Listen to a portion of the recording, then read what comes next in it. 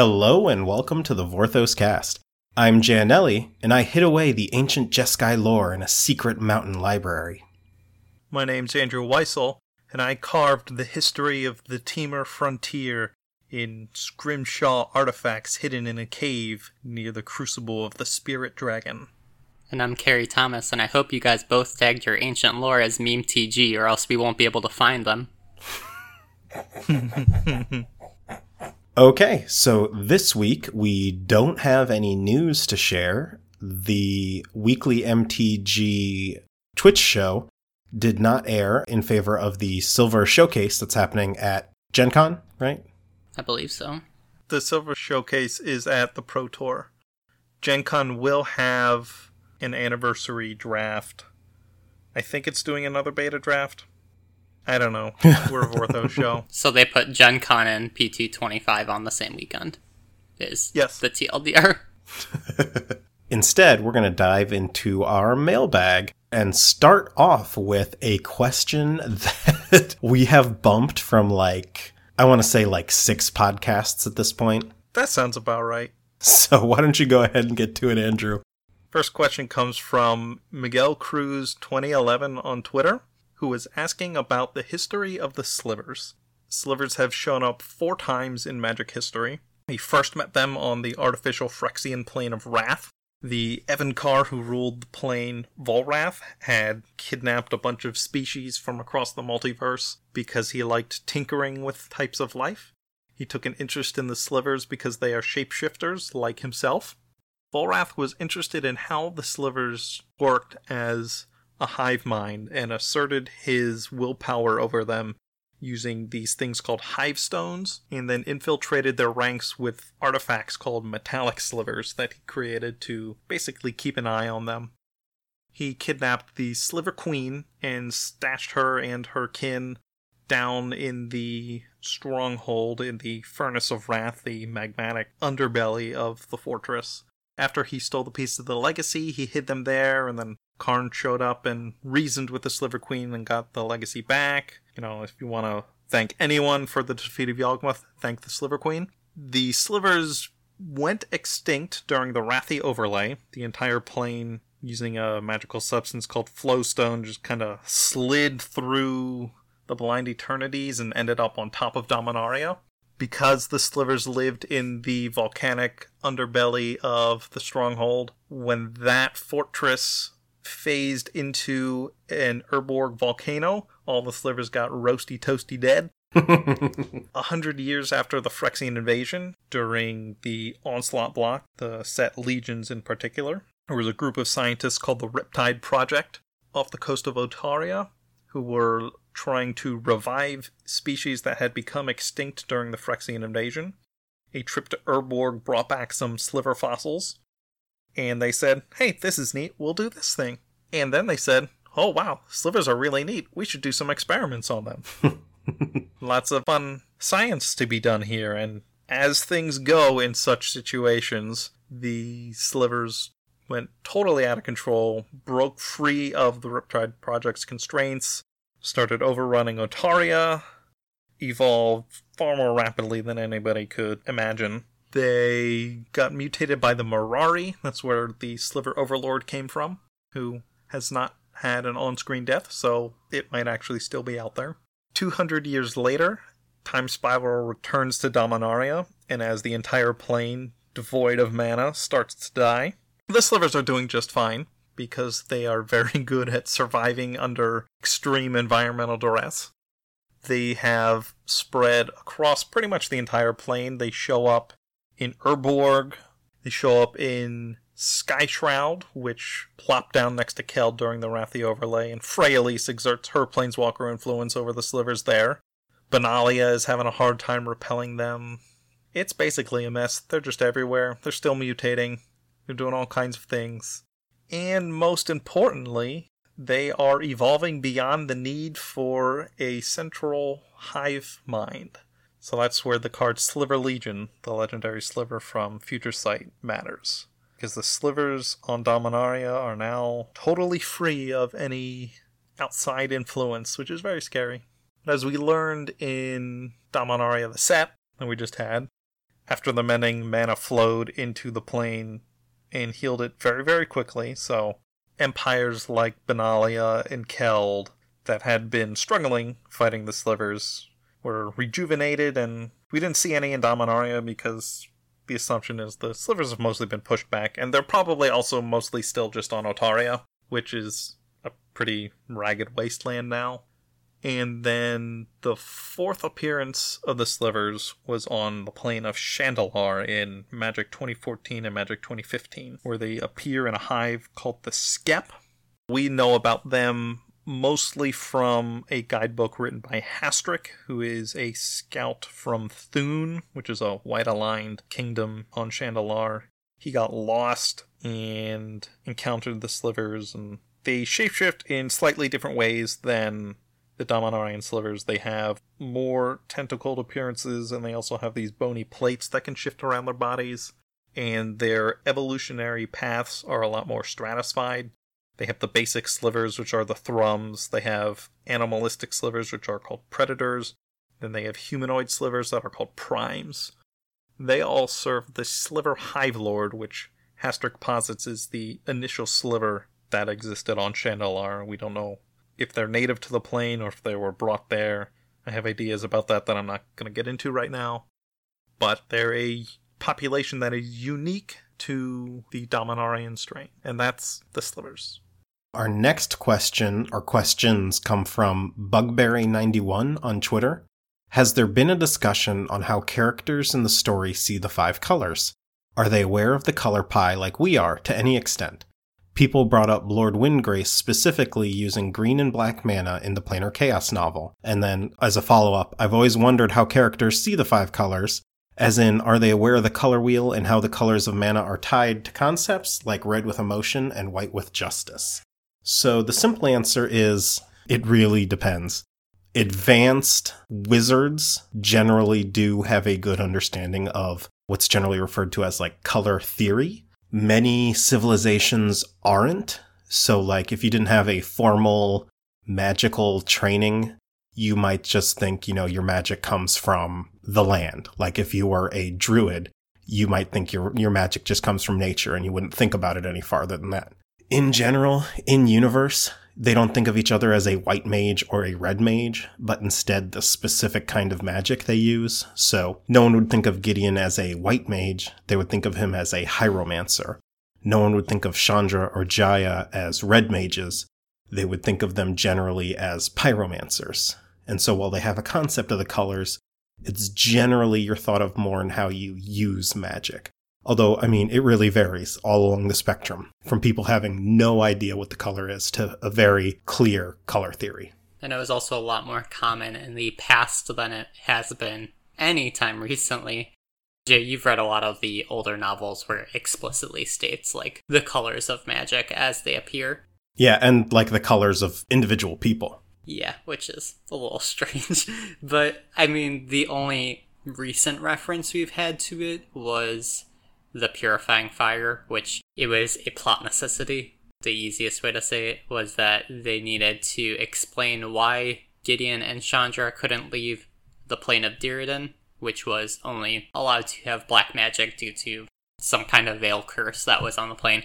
So they recognize each other's, I believe, as red and white magic, and then say like, oh, you can only use swamps here. That fuels their journey to track down the person who is kind of maintaining the veil on the plane so that they can kill him and planes walk away. They end up doing that, but it was the only time it's been explicitly referenced post-mending, and for good reason, because they had a really cool idea, which was making this plane cut off from all but one color of magic, and it wasn't really workable without explaining that they were a white mage and a red mage.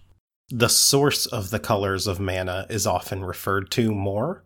So, like, it would be the magic of, like, the forest, or, the pyromancers on Regatha are well aware that their magic comes from the mountain, even if they don't necessarily all think of it as red mana.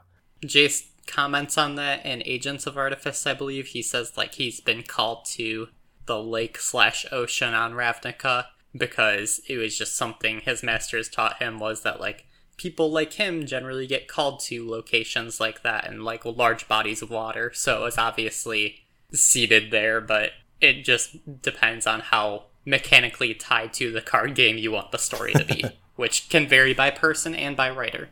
My favorite description of the 5 Colors of Magic comes in the short story Falmare from Distant Plains. The Planeswalker Vram explains how mana works and how you use it to cast magic to her daughter, but she describes it as juice that she keeps in her pocket. Yeah, it's a weird story. It is a weird story. I really like it because it's an adult having to explain how magic works to a child. Is just a really interesting way to try and organically fit that description into a story. And kind of cute because it's a kid doing this whole thing. Tangentially related, real quick. Magic generally has strayed away from having components to your spell or like actual things that contribute to your spell. Material components is the best way I can put it, since it's D&D-ish. You don't have to collect certain things. It's exhausting to write a whole bunch of magic scenes where people are casting spells back and forth, and there's obviously like no indicator of what thing is doing what. So, can be confusing, but magic generally just does its best. Our next question comes from Spreewald Fuchs. The question is, give me a 4-sentence-ish summary of the Lorwyn block story, and if it is important. So let's answer the if it is important first. No. It hasn't mattered in the 15 years since. It is not important. A lot of people love it a lot. Yeah, that doesn't mean it's a bad story or you shouldn't read it. It's just nothing that happens in Lorwyn has an impact on anything else in any of Magic. Yeah, with the first time it reappeared was Magic Origins, which was like 7 years later, and that didn't even factor heavily. All you need to know is that the Great Aurora exists. That's the only thing from the Lorwyn block story that mattered in Nissa's origin. So, 4-sentence summary, real quick. Una, Queen of the Fae, created the Great Aurora to turn Lorwyn into Shadowmoor. She lost control of it because of the mending, or at least that's what we're told. She created basically a duplicate of an elf to hide her personality away in. I think the name is Marwyn, something like that. Do either of you remember the name? Marilyn, thank you. So the simple story is Marilyn meets up with a number of allies, the Sapling of Kolfinor, I think Ashling, and one or two others. They are unable to stop the transformation into the Great Aurora, but Marilyn retains her memories, and she ends up reuniting her allies and defeating Una and taking Una's place. And supposedly Lorwyn became like a balance of Lorwyn and Shadowmoor after that. But we don't really know because we've never seen Lorwyn after the conclusion of the story. Which kind of sounds like a up plane. Like, just imagine it being like half day and half night. That's mind-boggling. Or it just has a regular day-night cycle now. Yeah, that's the joke. That's the joke, Jay. I'm so slow. I'm so slow. Okay. As long as the Noggles are okay, that's all that matters. The next question is also from Spreewald Fuchs. Do you think Nissa will rejoin the Gatewatch? I think membership in the Gatewatch isn't quite as important as people have seemed to think it was. The Gatewatch didn't exist 3 years ago, and lots of characters still got featured in stories. I think what people really want to know is, do you think Nissa is going to be a main character going forward? And the answer is yes. Absolutely. Whether or not she rejoins the Gatewatch, we'll have to see. Yeah, to your earlier point, I think it was very, very emphasized at its start that these are going to be like the strict main cast that you are going to stick with. So people kind of see like, oh, you either join the Gatewatch or you die. But obviously we've seen characters continue on between blocks, and we'll see Jaya continue on into Ravnica with that kind of model. But Nissa's role, I personally feel, will be more antagonistic in the future, which is kind of leaning into a few theories that people have had. But specifically, she ignited with Emrakul. She had a very terrifying experience alongside Tamiyo in trying to imprison Emrakul, and now she seems to be haunted by some remnant of Emrakul that remains in her mind. So I'm interested in whether they will not re-vilify her, but make her a planeswalker who is more allied with the Eldrazi than, say, Ob Nixilis was, where he was kind of tacitly engaged with them during Battle for Zendikar, but he wasn't like encouraging them or leading them across planes. And same thing with Nahiri, it was more of a revenge plot. She wasn't like outside of that one story, she wasn't like controlling them or unleashing them on things specifically. So yeah, I'm excited for the potential Nissa has. And so to note, the origin stories all have very strong thematic or plot importance for the future of characters, and the major presence of Emrakul and even Lorwyn and the evil elves of Lorwyn of the daytime, I'm comfortable with calling them evil, and that power of Una calling to her might be thematically important going forward. To clarify, Jay, elves that will slaughter beings that they don't think are beautiful are definitely Thank evil. you. Okay, I wasn't sure. I thought it leaned towards evil, but I hang with a rough crowd, so. But yes, Nissa, Conduit of Emrakul, is a card name I would very much like to see in the future. Our final question today comes from Jason Vorthos. The question is, tell us about your best Vorthos moment during an MTG game. That time you draw that card and you were like, OMG, this is so perfect. I'm about to reenact that event from that story. For me, gosh, I wouldn't say the perfect Vorthos moment isn't necessarily reenacting an event from the story, but getting like a strong Vorthos deck out that just works despite its jankiness. I'm trying to think of a good example. Do either of you have a good one? I had a deck like that, which was Teferi, and it was Teferi extra turns with a whole bunch of artifacts to just power infinite extra turns. So that's something he's ever done in the story, but you get those flavorful moments. And then the only other one I had was specifically pulling Oath of Liliana and a foil Liliana The Last Hope in a pack. And I was like, ooh, I get to play these together. Because A, they're good together, but B, it's also like just a really, really good card. So if you've never won a game of Commander with Kozilek the Great Distortion, while it's powered up by Eldrazi Monument, then you are missing out on some great flavor stuff.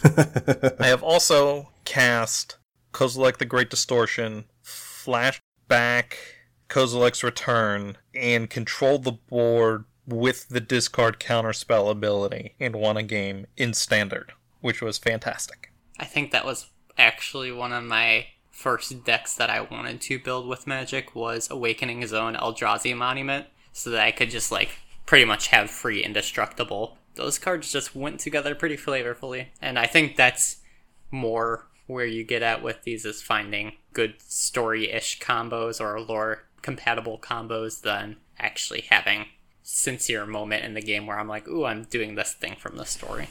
So for me, when I got back into Magic, I tended towards being one of the stronger players amongst my little playgroup, which none of us were particularly good, but I got tired and they got tired of me winning the lion's share of the games. So I started depowering my decks and giving them flavor. Like I had a Jace deck where I would try and fit as much Jace art as possible, whether or not the card like really worked in the deck. And so for me, it's more about building that flavorful deck, building the Kaiju deck, building the Joda deck that has no Planeswalkers because Planeswalkers, all right? That's where my Vorthos MTG moments come from. So let's move on to our story recap for the week. Chronicle of Bolas, A Familiar Stranger.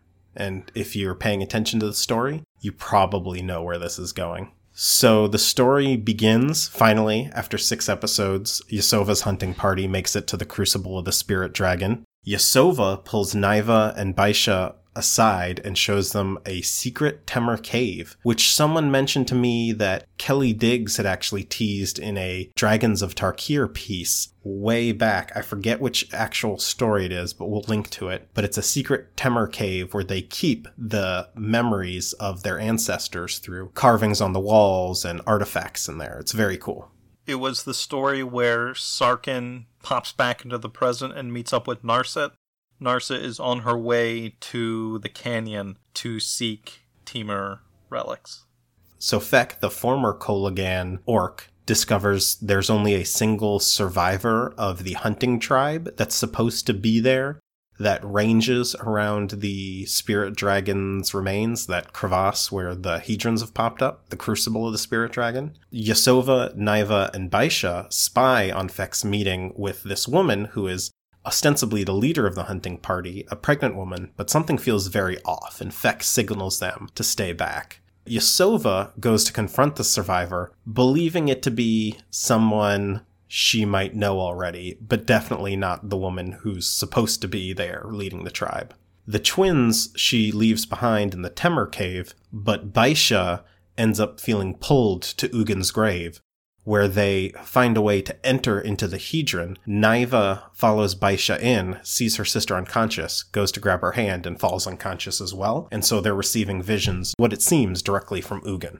This is something we had predicted might happen when they got here, is that we finally get to see Ugin's side of this whole story and what happened after he planeswalked away from Dominaria the first time. Which, by the way, they finally do name drop Dominaria as the homeworld. Not that it was really contested. But it's always good to have a confirmation in text that's irrefutable. There was a bit of confusion because the vision begins talking about how Ugin helped to make Tarkir its true self and starts with almost this creation theory or creation myth. And then after going through this creation myth revealed through this vision, it then says, or that's what the beings say happened. And like, oh, come on. You're not going to tell us what really happened?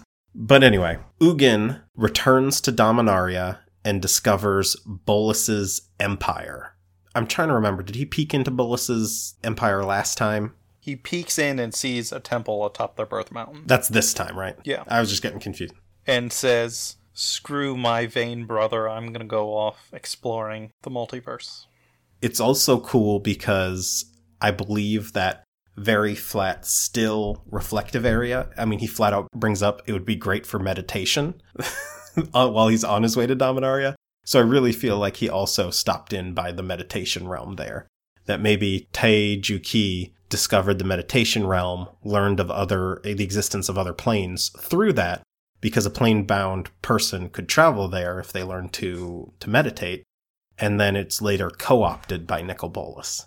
We also learn that Ugin travels the multiverse, including to sun-drenched Lorwyn, which is a cool reference, and also pre-sundering Alara with all of its mana in harmony.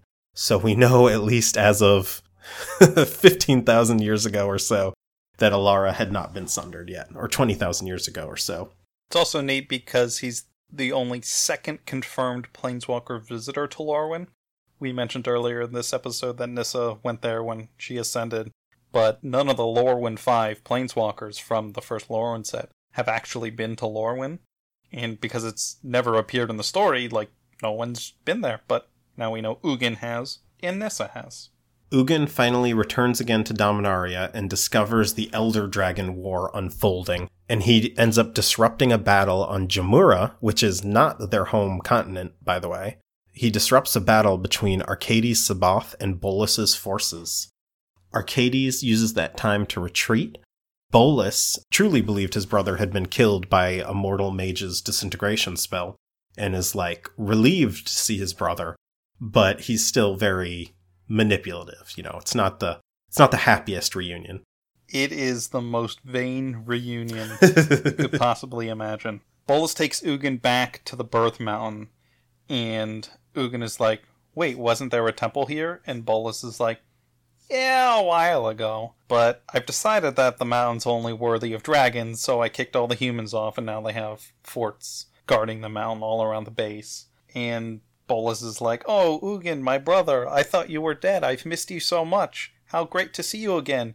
Haven't I been doing a good job? Look at all the amazing things I've done. And Ugin looks around, and then it's a world ravaged, the entire plane, which Dominaria is not a small plane. The entire plane is ravaged by war, and Ugin's just like, holy crap, my brother's a psychopath. Yes, that is a very accurate retelling of that.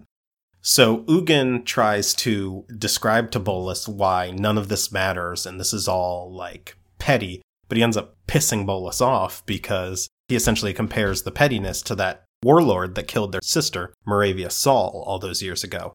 We also learned that all those years ago was between 4,000 and 5,000 years, which is interesting, but we'll talk about that in a minute.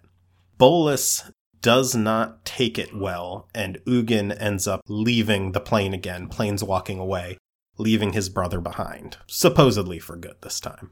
This was, I think, my favorite moment in this story, because it mirrors an earlier moment from an earlier story. Back when Ugin and Bolas first came across Vivictus and a couple other dragons and got the snot beat out of them. Bolas says, "Oh, Ugin, guess what? There might be lands across the ocean that might even have other dragons on them. How crazy is that?" And Ugin scoffs and goes, "Wait, you didn't know that?" And that little tiny planar moment gets reimagined here, except Bolas is saying, "Look how much I have conquered. I am the greatest ruler on this whole world." And Ugin says, "Wait, you don't know that there's like other worlds out there and you're really just like the king of a little anthill?" It's just so well explains Ugin's and Bolas's worldviews. How Bolas warps everything around himself so that whatever is at the extent of Bolas's mindset is all that there is. He's so egocentric he can't imagine things beyond his own experience and reality. Whereas Ugin is so enamored and inspired by the vastness of existence that the smallness of being the runt of the litter on Dominaria fuels his curiosity and sense of exploration and open-mindedness towards the reality of multiple worlds. And they're just so perfect foils for each other. And there are so many moments in these stories that get reimagined as these characters grow in wisdom in Ugin's case and in violence in Bolas's case. And it was just fantastic to see that at the end of the day, they're just so fundamentally different and they're never going to see eye to eye. And they're just never going to understand each other. That has been just baked into their personality since birth. We're seeing the rift between them grow larger and larger and larger, and hopefully in the next two stories we find out like an official start of the Ugin Bolas kill each other rivalry, because we know that's where it's headed and we're just seeing that develop step by step. It's after this really great moment that we get another really great moment. I mean, really, my favorite moment was this next part. Naiva wakes up, comes out of the Hedron. Yasova comes down the mountain, sees Naiva there, and asks, "What happened? Why didn't she and Baisha stay in the cave?" Naiva describes to Yasova the visions that she had received while inside, and Yasova believes that this must be what she's been led to receive these visions. Yasova goes into the Hedron. Naiva is left on her own, starts to head back up the mountain, and is confronted by the woman that Feck meant earlier. What's important here is that the woman is pregnant, but also that something seems very off about her. The pregnant woman, Naiva notices, doesn't really seem to be there, and she recalls someone mentioning people having the ability to use illusions to make you think something's there that isn't. So Naiva, being a skilled hunter, notices that this woman, her feet aren't really touching the ground. And so she confronts the pregnant woman, and you get this moment of like pure, awesome, visceral terror that we don't usually get with Nicol Bolas. You know, we get scene chewing and he's blowing everything up and he's, a big scary dragon, but we don't get this kind of like personal terror from him almost ever. Like, this is one of the creepiest scenes with Nicol Bolas ever, as the pregnant woman reveals herself to be Nicol Bolas and completely freezes Naiva. Naiva can't do anything about it. She is just stuck there watching in horror as Nicol Bolas basically erupts or twists inside out back into this giant dragon from this creepy pregnant woman. It is such a great moment of dread we all knew it was Bolas, but it was such a great moment of dread from Naiva's point of view. Can I read the passage? 'Cause it's really creepy. Do it. Viscerally disgusting. The pregnant woman's laughter filled the canyon, echoing off its high walls until Naiva fell to her knees and, dropping her spear, clapped her hands over her ears. The laughter cracked as the woman's smile widened, curling back around her head, mouth splitting as if cut by a blade to expose her throat, lips peeling away to consume her head and then her shoulders, and then she turned inside out in a horrific distortion of birth. But what emerged from the melting body of the woman twisted and stretched, growing as voraciously as if this new being wished to consume the very heavens. It is just like this amazingly creepy piece, and Kate Elliott has honestly been knocking this whole story out of the park. And what probably helps is, similar to back in the day, the novels that were the least connected to the ongoing story, meaning they had the least constraints, generally had, the better story going along with them. Not always, but it was nice to see her having the freedom to develop this Tarkir side story. And from the characterization side, at least, I can definitely see how worthwhile it is, while I was very, very unsure of it much earlier. Yeah, I talked a little bit with her on Twitter about this exact scene as, the intent to be, we've seen a lot of Nicol Bolas grandstanding and environmental destruction, but what we haven't seen are these very intimate moments of horror as this millennia-old Elder Dragon Archmage Planeswalker asswipe gets to actually terrify people. And, Kate mentioned that it was very much her intent to make that happen in this sequence, and success! Another cool detail at the end of this was that a gleaming egg-shaped gem floated between the horns, turning slowly, mesmerizing. We have never known what the little egg between Bolas's horns does, but maybe it aids in his mental powers and mind manipulations, which would be neat and would explain why he's so much better at those things as a planeswalker than he was as a creature in the rest of the flashback stories. So at the end of the flashback, Bolas reveals that he believes Ugin is alive, and that's why he's returned. So let's talk about this week's story. So the first thing that's interesting is Bolas sets this confrontation with Ugin as 4,000 to 5,000 years after the original when Ugin sparked, which was within a human lifetime of their birth. The Dominaria art book gives us the date of minus 20,000 AR as being like the birth of the dragons. If this is 5,000 years later, and the Elder Dragon War is still raging, it means the Primevals and the Numena have already come and gone, both of them. So we speculated a bit previously about how the Numena, these ancient powerful wizards who stole the primeval dragon's powers, might have been some of the wizards that were flocking to the various dragons. Because it would make sense, right? To steal a dragon's power, you gotta learn dragon magic. But do we think that the Primevals in their time have come and gone already, while the Elder Dragons were locked in war with one another?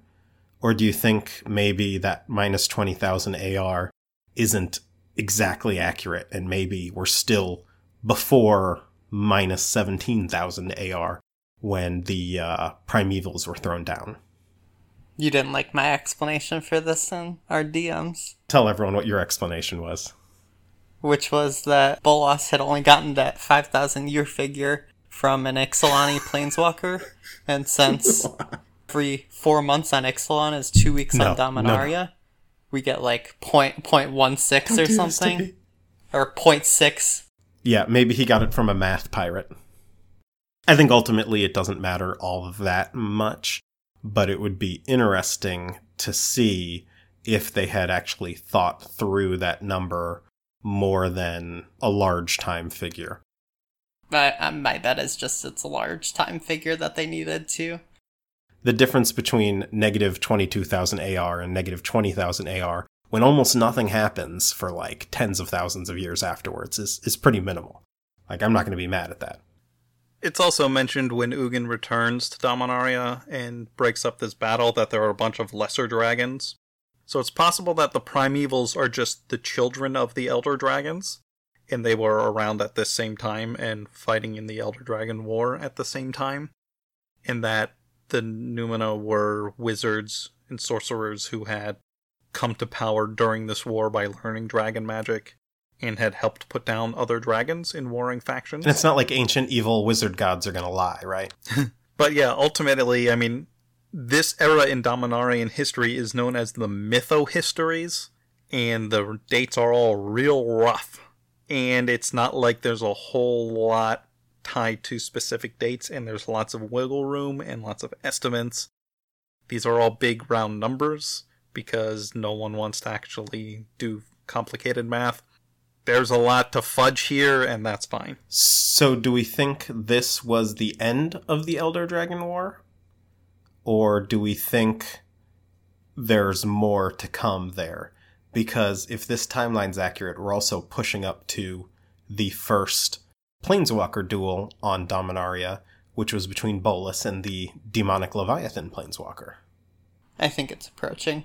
The piece of fanon that Nicol Bolas ignited during the Elder Dragon War will be actualized in the story, and he will ignite in some kind of, not bitter despite, but in spite of Ugin, who has already boasted his Planeswalker status.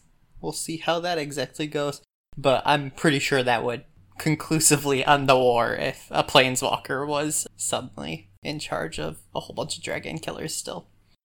Well, why even bother with dragon killers if you're a Planeswalker at that point? It's pretty fair that if Bolas ascends during the war, that it's going to be over pretty quickly, and he's going to start asserting his power very quickly, which is probably what brings on that fight with the demonic Leviathan. Or he just leaves, too.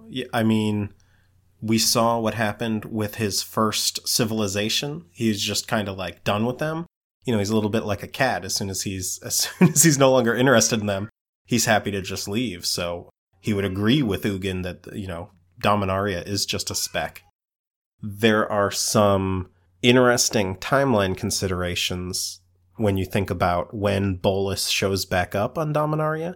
He could have been gone for a really long time beforehand, been locked out during the Shard maybe, and come back to find all his siblings dead, and just takes over a little sliver to occupy some of his time, for old time's sake. He is also the instigator of this war. If he ascends and planeswalks away, maybe the war just ends because he's not there and the other Elder Dragons are like, okay, we're done. Here's the important bit. Bolas believes, at least, that Ugin is alive at the end of the story. That messes up a whole lot of timeline stuff. Yeah. As of Tarkir block, we were kind of informally promised that no Planeswalkers had visited Tarkir between, you know, Ugin falling, Sarkhan returning, and Sorin's visit later on in the Dragons of Tarkir timeline, or the Khans of Tarkir timeline alternatively. The issue is that it's kind of necessary for any of the action at the Eye that we knew from how long ago. Yeah, basically the gist of the problem is everything that we saw outside of Tarkir has to happen exactly the way we saw it, both ways. Yes, which means there's a missing visit or two in either alternate timeline or whatever alternate timelines they want to establish here based on their teasing of that kind of factor thus far. In Enter the Eldrazi, Sarkhan is explicitly told by Bolas in the Meditation Realm that Ugin is dead. So regardless of what happens here, Ugin has to be believed to be dead by Bolas, and Bolas has to have left Tarkir with that confident in his mind, despite having returned pretty shortly after, within a human lifetime, within Yasova's lifetime, to say that Ugin's not dead, which poses the question of why even visit? Why even bring Bolas's doubt into the question when it was working perfectly fine in the timeline otherwise? Bolas being aware of Ugin's death or life has been a little bit contested thus far. Fate Reforged, we established that Ugin was alive but comatose, and that Bolas didn't know that Ugin was still alive, and that was going to be the secret factor going forward, was that Ugin was this concealed counter threat to Bolas. The Amonkhet art book had a very, very poorly worded section that many, including myself, believed to have said that Bolas knew that Ugin was alive now, in the present, on Amonkhet. Bolas was aware of that fact, but it turned out to just be, like, not ideal writing, and it was dismissed by a creative team member. But then, now we're here, where Bolas has visited Tarkir in between years, and we're kind of stuck the point is why, if Ugin is going to be a concealed threat for any kind of Bolas finale coming up, why let him know that Ugin might be able to survive past death? I mean, he's already done it 2 times now. It's not going to be that much of a surprise if he's doing it a 3rd time on Ravnica and he just shows up and is like, surprise, I'm alive. And he's like, well, once I thought you were killed by a mortal mage, and once I thought I killed you, but I didn't kill you, but I might have killed you, and now you're here. This isn't really surprising to me at all. I think the end game is Bolas has to be convinced that Ugin is dead. But what in the event that he's not? I have no idea. They'll have to figure that out. All I know is that Fate Reforged was a mistake. It was a choice. And if Bolas is here to kill Ugin, we know that doesn't happen, and we've got an Atarka Huntress standing in his way right now, so how's that gonna actually succeed? Like, there's just a lot of questions about how this story is gonna end. We've got 2 more episodes left in Chronicle of Bolas, and I would be fine just getting them right now, so I can read it and be done with it, because it's very, very good, and I want to know how it all goes down. Let's move on to our final thoughts. So, for me, all I wanted to mention is don't think I've forgotten about Daretti on Kaladesh, because I haven't. That's all I've got. That's okay, because Daretti never forgets either. I saw somebody had edited on the MTG wiki that one of his planes visited was Kaladesh, and it immediately started a discussion of where that came from. And I was like, I'm not going to touch that with a 10-foot pole. What about with a 20-foot pole? The canonicity of a poster that nobody at Wizards seems to have recognized officially in any kind of sense, but is still mass market available, is confusing at best. Andrew, last thoughts. This week's story had a fantastic moment that I think a lot of writers take for granted, and that's the actual visual presentation of your story. It's easy to get wrapped up in what the words are and how they flow and things like that, but the actual pictographical presentation of your story is another tool in a writer's arsenal to make storytelling work. One of the things Kate Elliott's done in this story is use italics to signify Bolas's mental manipulations, to look inside the heads of the people whose thoughts he is warping. So far, we've only seen this happen in the flashbacks, where he's manipulated brothers into fighting each other. He's manipulated dragons into fighting each other. But this story, and this was the big hint that Bolas is for real, the foreshadowing that this pregnant woman in a cave is not who you think she is. Niva has italicized thoughts of jealousy. There's a sentence where she thinks, "Grandmother loves her better than she loves you. You can leave her, no one will miss her, and then grandmother will love you more." And she says, the thought nagged. She took a step away toward the track, another step, and her thoughts continue. "You have a greater destiny. You will become the most magnificent hunter known to your people. It will be easy once you no longer have her to burden you." And this is Bolas twisting her thoughts to try and essentially kill Baisha and leave her behind. And it's just so great to see that set up through the flashback stories in previous episodes and then bridge it into the Tarkir frame story here, because it's a convention that we were taught about and now is used as foreshadowing in this story, because she does confront Bolas in the flesh at the end. It's stuff like this that is making me love this story so much. Kate has used that visual representation of the italics as a motif. She has used a lot of twin relationship trope space as scaffolding to build Ugin and Bolas' characters in really deep and nuanced and fulfilling ways. She's paralleled so much of the attitudes and actions between the flashbacks and the frame stories, which is great because she's trying to tell 2 parallel narratives here, which can be confusing if you don't very explicitly link things. Just everything about Chronicle of Bolas, from the craft of a writer has been top-notch, and Kate Elliott has just been phenomenal in this. And this is someone coming in from outside Wizards and taking Magic's multiverse and the characters and executing on that as well as anybody has done in Magic history. Do you think that'll continue on into Ravnica's story? Will we get any italicized mind control scenes? That's up to whoever writes Ravnica's story. Whoever's writing it is probably writing it right now and may not be reading Kate's story. So, yeah, I'm not sure. I wouldn't count on it, but it would be pretty cool if it was connected back. It also depends how Ravnica's story is told and how much Bolas factors into it. And if the same person is writing all 3 sets. We don't know about what's going on there, so... Because we know at least the first 2 sets are going to be focused on guilds, and then the 3rd set kind of departs from the guilds for the actual showdown. Yeah, we don't know very much about anything that's happening after Commander 2018. But with that, we do know about one thing, and why don't I pass it to you, Carrie, for your final thoughts? I've spoken about it on Twitter, if you follow me there, but I am done with Magic. I am pretty fulfilled in what I've been able to research and kind of help people out with so far, but I don't really have a place for myself in the community anymore, and I don't enjoy it that much, frankly.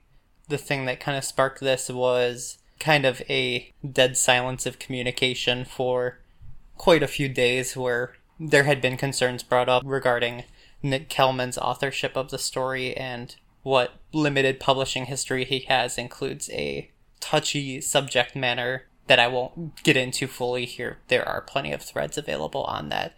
The short version is their silence on that has kind of brought to my mind all of the instances that we've waited for any comment on Wizards for crises moments, and how poorly they work to protect any kind of high-ranking Vorthos. I mean, Christine Sprinkle, probably the most mainstream one that we've gotten in Magic's history, was a very famous cosplayer, and they failed to protect her for years against a harassment campaign that was, like I said, for years. I just don't enjoy that. That's the simple answer. Many other people do. Many other people will.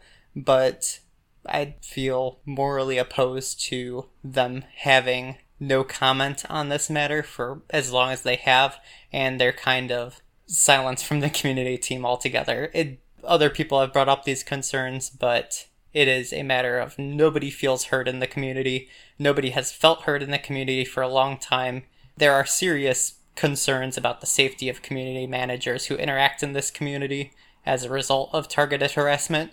So I'm going to go places that I enjoy. This doesn't leave the cast stranded or anything. We are replacing me with at least one other co-host. Yeah, we have a handful of Carrie clones that we can tap into if need be, so... The truth is that Jay and Andrew, as soon as I told them that I was leaving the cast, they were like, Carrie, you're so goddamn funny that we need at least a couple people to replace you. And so they're working very, very hard to get some funny replacements for me. But honestly, I enjoyed bringing a little bit of brevity and humor to the cast, and I've enjoyed my time on it. But I am following through to the end of Magic 2019 story, which is 2 more episodes, and then from there we will be passing it off. I think we would want to say that both Andrew and I fully support Carrie. If they want to come back at any point, they are welcome to, but I really respect the decision to walk away when you're done, rather than let investment of so much time continue to weigh you down for something that is not something you're continuing to enjoy at this point. I've done a lot of research that I'm passing off to Andrew, Jay, and other future hosts. I had a lot of fun, but most of the people that I know at Wizards, frankly, have left the company for other positions, and I admire their work in these other companies, and I feel like it is my time to move on as a fan of this. Well, thank you, Carrie. I enjoy the cast, and I hope that we get 1 million subscribers. Yeah, I hope that you guys get 1 million subscribers. I hope that I'm able to enjoy Magic again as much as I have in the past, and that the community and the community management improves to the point where I actually feel comfortable working with Magic again. So, there you go. I know I say "so there you go" with every statement, but, like, that's how I just pass things off. Been a good friend, a great Vorthos, invaluable member of the community. This cast could not exist without your research. It's certain that I think Jay and my Vorthos careers could not have existed at such a level without your research and your friendship.